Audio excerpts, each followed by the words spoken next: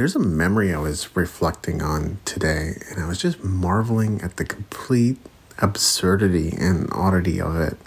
So I was teaching guitar in Airdrie many years ago, and they had something, I'm pretty sure it was called the School of Rock program, like a summer program for kids who wanted to continue to improve on their instruments through the summer. And as I recall, I was teaching guitar to one of the kids, and of course I also attended the final event where the band came together and performed a song. And in this case, I think it might have been a few songs, or there may have been a few different bands, but one of the songs was for sure Seven Nation Army. So I played a small part in preparing the kids for this event. I wasn't the only teacher, and I certainly wasn't the only organizer in the whole thing. And then after the fact, I'm given a check, and it is made out to me. Now, it wasn't an absurd amount of money, okay? It was probably maybe in the higher hundreds, maybe $1,200 at most. But I'm thinking, okay, like that was a pretty decent payday. I should do this every year. It's not like that's going to pay for the bills or anything, but certainly better than earning nothing. And sometimes earning as a teacher through the summer months isn't all that great. So the check is made out to me. I don't think anything of it. And I just go and deposit it like a normal person would. And then I think it was probably the next day I get a phone call from one of the main guys working the front counter, and he tells me, we gave you too much money. And I don't know how he even did this, but somehow he made it out to be my fault. Like, let's keep in mind that check was made out to me for the amount that it was made out to. So he kind of made it my fault.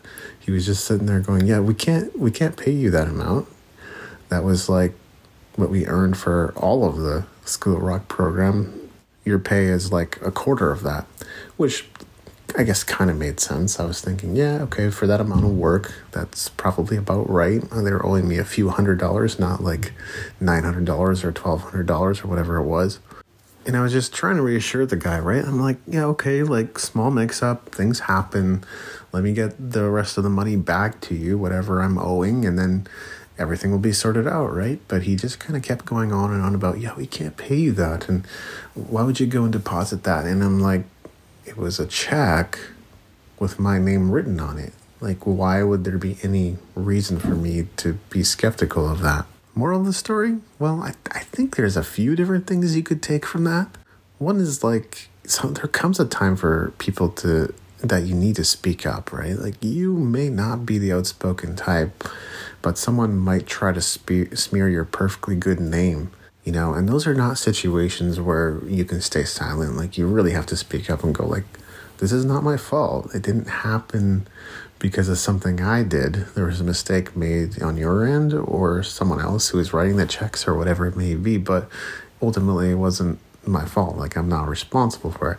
I'm responsible for getting the difference back to you, but that's my only responsibility in this. Another message could certainly be like, beware of scammers, beware of, we're in a weird world, right? Like, as kids we were told, don't talk to strangers, but if you grow up believing that and become an adult believing that you should never talk to any strangers, you're gonna have a lot of problems later on. Like, you're not gonna be able to get a date, or you're not going to be able to network, or you're not going to be able to get the contacts that are going to make a difference in your music career. So we kind of live in this world of paradox. But anybody that just kind of texts you randomly out of the blue, like, you generally not to be trusted. I kind of learned that the hard way.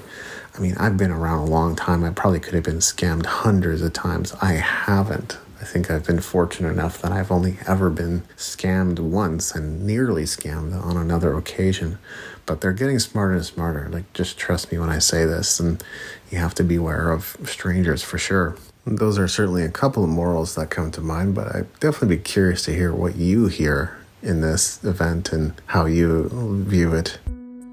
It's coming up fast and there's no time. Clean Slate 2024 is coming up fast, February 16th in Victoria, BC. You don't want to miss out on this incredible live music and multimedia event with a dosage of inspiration to light you up creatively and to have an amazing 2024. Once again, that's Clean Slate. You don't want to miss out, go to davidandrewweeb.com and you'll either have the option to get updates, win tickets, or buy tickets as soon as they go on sale. So once again, I invite you to go to davidandrewweeb.com and get your tickets right away.